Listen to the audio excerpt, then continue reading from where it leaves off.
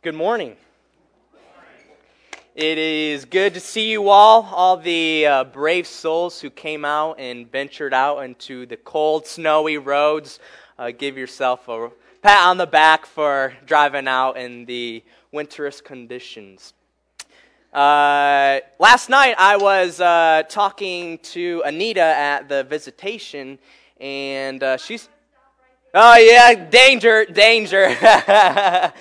Anita and I were talking last night, and she said, how many years have you been here? Did you say 15?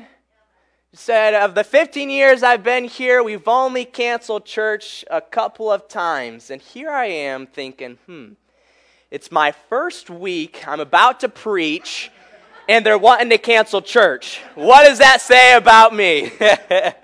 I'm just messing. But it's good to see you all. It's good to be here. I give God all the glory.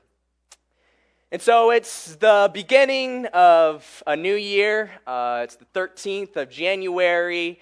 And this is a time that people go through a lot of change.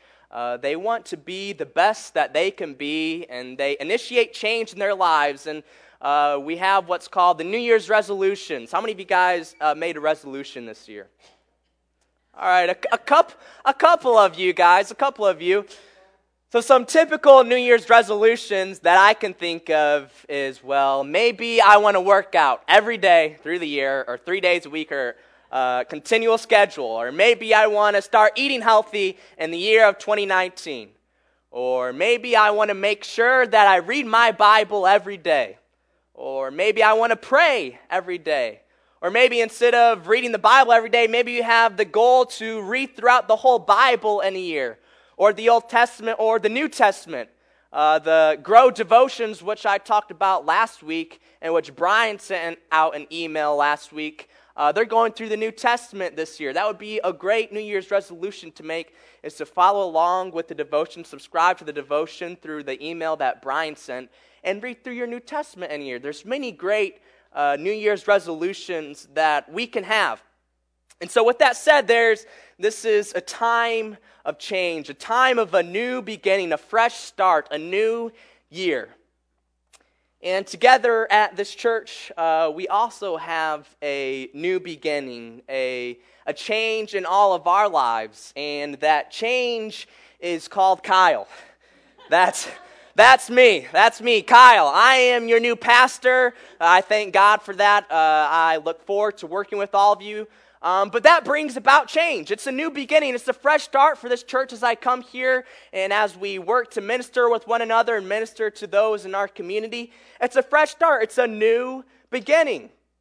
And so I thought it'd be appropriate that for this morning's message, we could talk about a church that was going through a lot of change, a church that had a new beginning. In fact, it was the very first church.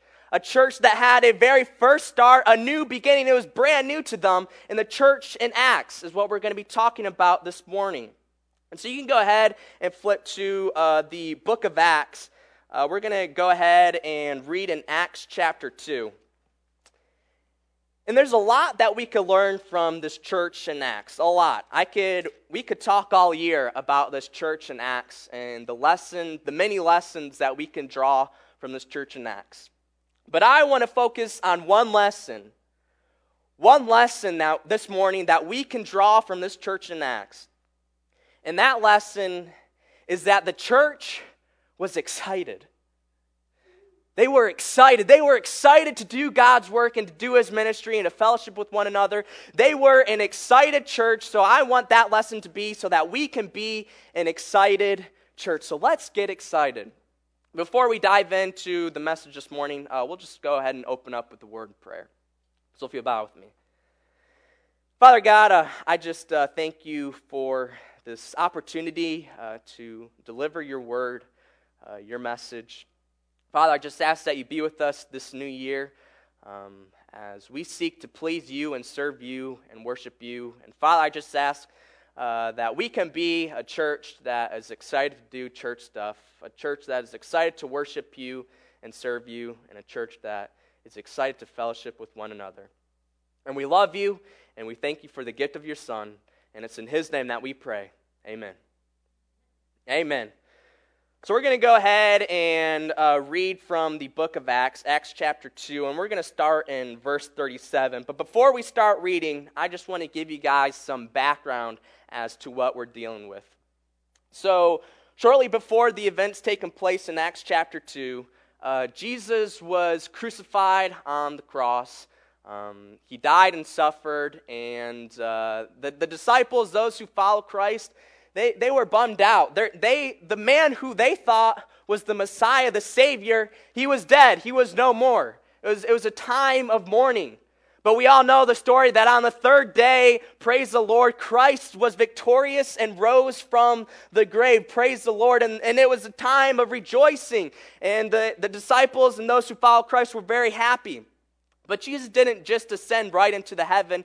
Jesus spent about 40 days roaming the earth, and he spent those 40 days preaching the kingdom of God. We can see that in Acts chapter 1, verse 3, if you care to look. Jesus was preaching about the kingdom for those 40 days that he was here on this earth. And then after the 40 days spent here on this earth, Jesus ascended into heaven, and he ascended to the right hand of God. A clear distinction there. He didn't sit at the throne of God, but he sat at the right hand of God. And there he is today, still to this day. Jesus is at the right hand of God. And so then after Jesus ascended into heaven, the disciples thought, well, we know what happened to Judas. We all remember Judas. He betrayed Jesus. And so they were down to 11 disciples. So they thought they should find a 12th disciple. So they casted a lot, and Matthias was chosen to replace Judas as the 12th disciple. And then we come here to Acts chapter 2, and the day of Pentecost arrives. Now, the Pentecost is just a Greek name for a festival in the Old Testament, and that festival is known as the Feast of Weeks. There are a couple of festivals that the Jews held to very dear, and those festivals can be found in Leviticus chapter 23, if you care to look later this week. And the Feast of Weeks was one of these festivals that the Jews held very dear to them. It was God ordained.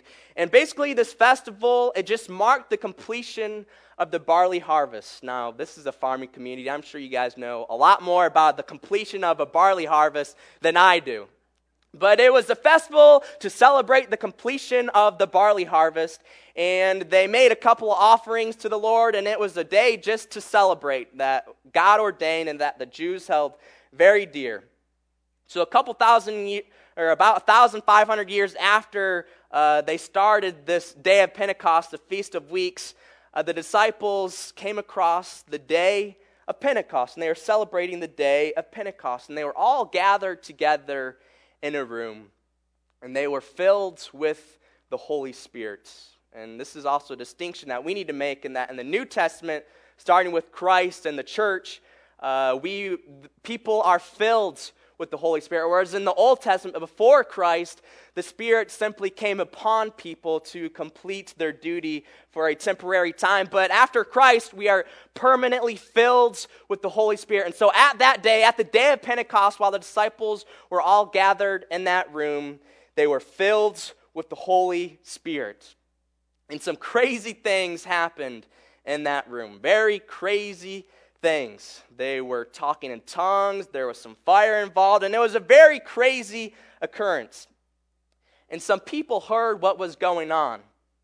And these people thought, well, surely none of this can happen. Surely people can't be speaking in languages that they aren't supposed to be speaking, and surely they can't have these tongues of fire or whatever. And so they thought, surely these disciples are just drunk. Surely they just had a little too much wine. They're filled with wine.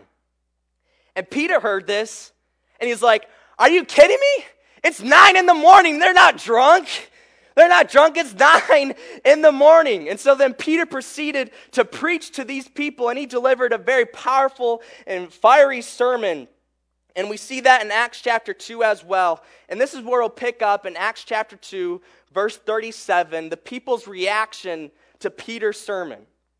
And so we read in verse 37, now when they heard this, they were cut to the heart and said to Peter and the rest of the apostles, brothers, what shall we do?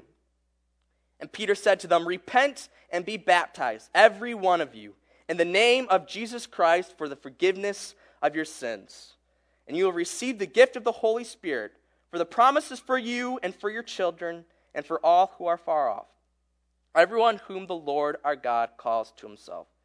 And with many other words he bore witness and continued to exhort them, saying, Save yourselves from this crooked generation. So those who received his word were baptized, and there were added that day about 3,000 souls. Wow. Wow. That is powerful. So here, Peter is delivering a message, a very strong message. The content was great, and these people responded very well. They were cut to the heart from Peter's messaging, and they had an urgency to respond to Peter's message now. They asked Peter, what shall we do? What shall we do? We heard your sermon, we heard your message. What shall we do now? And Peter said, repent and be baptized, every one of you. And so what do we see? We see that very day, 3,000 people. 3,000 people accepted Jesus as their Christ. 3,000 people accepted Jesus as their Christ. And now these just weren't any ordinary people that Peter was talking to as well. Peter was talking to the Jews. And for those of you who know, the Jews were the ones who were responsible for the crucifixion of Christ. The Jews were the ones who were responsible for the death of our Lord and Savior, Jesus Christ. But because of Peter's excitement and his passion that he had in that sermon, because of the passion that he had and delivered to them, 3,000 Jews in one day gave their life over to our Lord and Savior, Jesus Christ. That is awesome. That is awesome. That is a great story of repentance, of people who gave away Christ to be crucified, but then later came to the saving knowledge of Christ. And they had a dramatic turnaround, all because of one man's act. Of one man's act did 3,000 Jews give their life over to Christ. It was because of Peter. It was because of Peter, the message that he had for these Jews. The message that he had, if we had the time to read it, we could see the passion, the powerful message that Peter had. The content here is phenomenal. As Peter talked about, this Christ whom you crucified, you Jews, you crucified this Christ, but this Christ was raised on the third day, and he is now sitting at the right hand of God. Peter had a great message to speak to these Jews. And when you read it, you can just see the passion that Peter had in this message. And now the people responded in a grand way, and they gave their life over to Christ.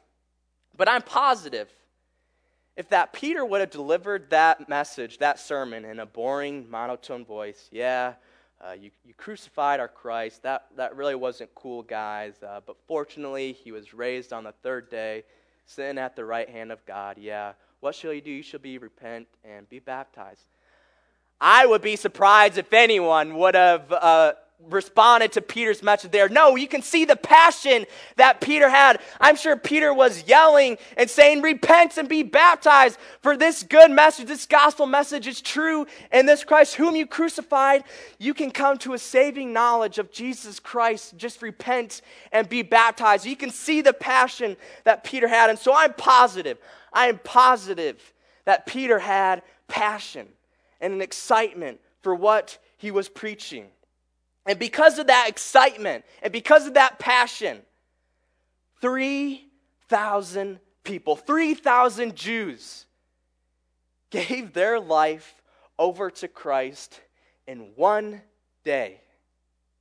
One day. How awesome would that be if we could experience that? If I could be speaking here and in one day 3,000 people would have given their life over to Christ, we would all be astonished. This is a huge act that has taken place. And why? Why did it happen? It's because of the excitement and the passion that Peter had for that gospel message. It's because of his passion that 3,000 people gave their life over to Christ. And this is an awesome event. This is an awesome event that has taken place. But it was just a one-time event that 3,000 people gave their life over to Christ. But we can see the day-to-day procedures that the church went through in the next few verses. So if we'll read in verse 42 of Acts chapter 2, we can see what the early church was like, what they were all about. Excuse me. And they devoted themselves to the apostles' teaching and the fellowship, to the breaking of bread and the prayers. And awe came upon every soul, and many wonders and signs were being done through the apostles. And all who believed were together and had all things in common.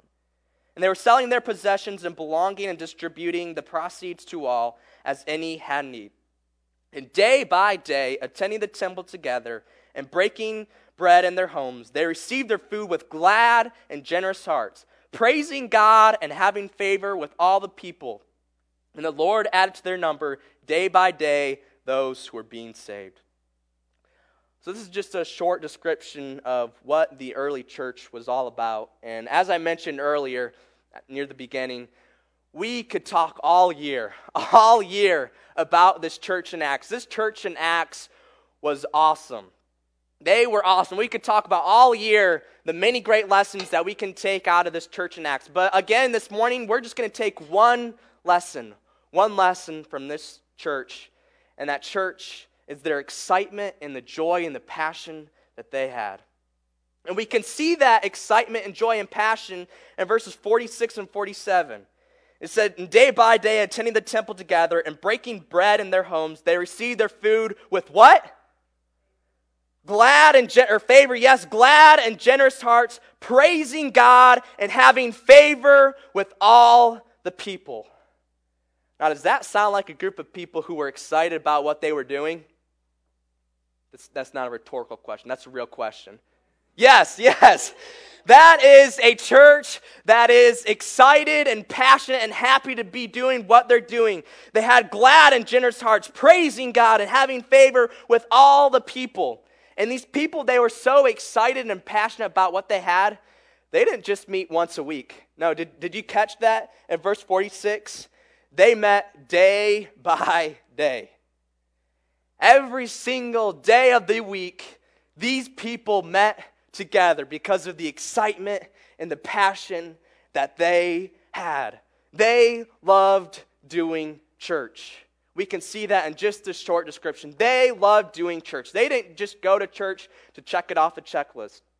I've been there before. I'm sure we've all been there before, where we go to church and say, all right, God, I went to church. I'm good for the week. Now let me just get along with my life and do my schoolwork or whatever. But I went to church. Awesome. Now, these people did not have that mentality at all. They were having favor and praising God, and they had glad and generous hearts. They were very excited about what they were doing, so much to the point where they met every single day. That would be quite a feat if we met every single day. I'm pretty sure you guys would get sick and tired of me if we met every single day. But they met every single day because of the passion and the excitement that they had. So this church was awesome. This church was excited. And there's a difference I want to take note here from this church and the Jewish synagogues in the Old Testament. So in the Old Testament, these Jews, they worshiped in the synagogues. But these Jews, they didn't really have these invitations and to go out into the public and say, hey, come one, come all, and worship with our God. No, they more so worship God in their synagogues, and they had more so the mentality that, hey, if people want to come, that's great, but we're not necessarily going to go out and seek the lost. But here in this church, after Christ started this movement, Christ had the mentality that, hey, we need to go out into the marketplace. We need to go out to where the people are, and we need to preach this gospel message. We need to go out into the people where they are and invite them in. We need to make the initiative. They don't need to come to us. We need to come to them. And that's the mentality that this early church had as well. And they were excited. They were excited to share this good news with whoever they could. And so they went out into the marketplaces. They went out wherever they could, on the hillside, in the river, wherever they could go, to preach the gospel message. Why? Why do they do that? Because I think of the passion and the excitement. I think they were excited. I think they were so excited about the message that they had that they could not barely stand to keep it within themselves. They had to. They had to, with the excitement that they had, to share that gospel message with others. They were excited. This church in Acts, this first church, the very first church, did church in an exciting and joyful way. They met one another with smiles on their faces. They wanted to act immediately with the knowledge that they had as they asked Brother Peter, "What shall we do now?" These people, they wanted to meet every single day of their lives with one another because they were excited and passionate. They loved doing church and they couldn't contain their excitement. And they needed to go out into the public to tell their friends, to tell their family, to tell their coworkers, tell whoever about the gospel message that they had. They were excited. And this is the lesson that I want to draw from this church in Acts. I want to be a church that is excited to do God's work, a church that is happy and joyful to do God's work, a church that is excited to do church stuff. Can we be that? Can we be an excited church? Let's be that excited church. And not only us as collectively as a corporate church, but you individually, you need to be excited. You have an awesome message. The church in Acts, they were thrilled about the message that they had. They were thrilled with the message, knowing that their Savior, Jesus Christ, died on the cross for their sins, but on the third day, He rose victoriously from the grave. They were excited about that. They were excited about the coming kingdom. And guess what? We have that same message. We have that same exciting gospel message. And you need to share that message with others. You need your excitement and your joy to overflow to the point where you can't stand keeping this gospel message to yourself, but you must go and preach it and teach it and talk about this gospel message to your friends, to your family, to your coworkers, to those who go to school with you, with whomever you come across. Let your excitement overflow so that you must speak this gospel message unto whoever you come across. And great things will happen. Great things will happen. I can guarantee you that. Great things will happen if the excitement that you have overflows and you start sharing that gospel message with others. When we look at this church in Acts and we see what happened because of their excitement and passion, we can see that at the end of verse 47. I'll read verse 47. Praising God and having favor with all the people, and the Lord added to their number day by day those who were being saved. Through this church in Acts, the Lord was saving people day by day. Every day people were being saved from this church. God gave this church growth. Why? Because they had excitement and passion about what they were doing. So I want to be a church. I want to be a church that is excited, that is happy, that is joyful for doing God's work. Can I get an amen? It doesn't feel right to talk about being excited and you all remain silent. We need to be an excited church, and if we're an excited church, we can be a church that is growing day by day.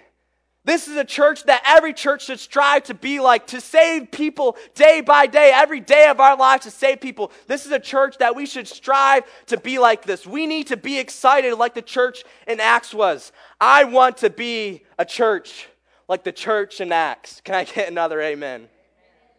We want to be a church like the church in Acts. We want to have a church where we can save people day by day. So it's my plea to you guys this morning. Let's get excited. Let's pray.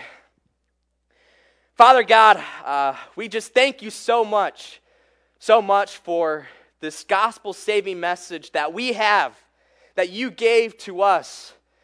And Father, just let our passion and our excitement for this message overflow so that we can share it to our friends and family and coworkers or friends from school, whomever it may be, Father.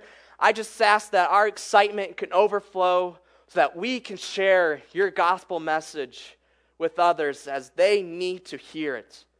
And Father, I just ask that you use us as an instrument, that you use us to spread your gospel message, and that we can one day become a church where we can save people day by day. We love you, Father, and we're excited to worship and serve you. And it's in Jesus' name that we pray. Amen.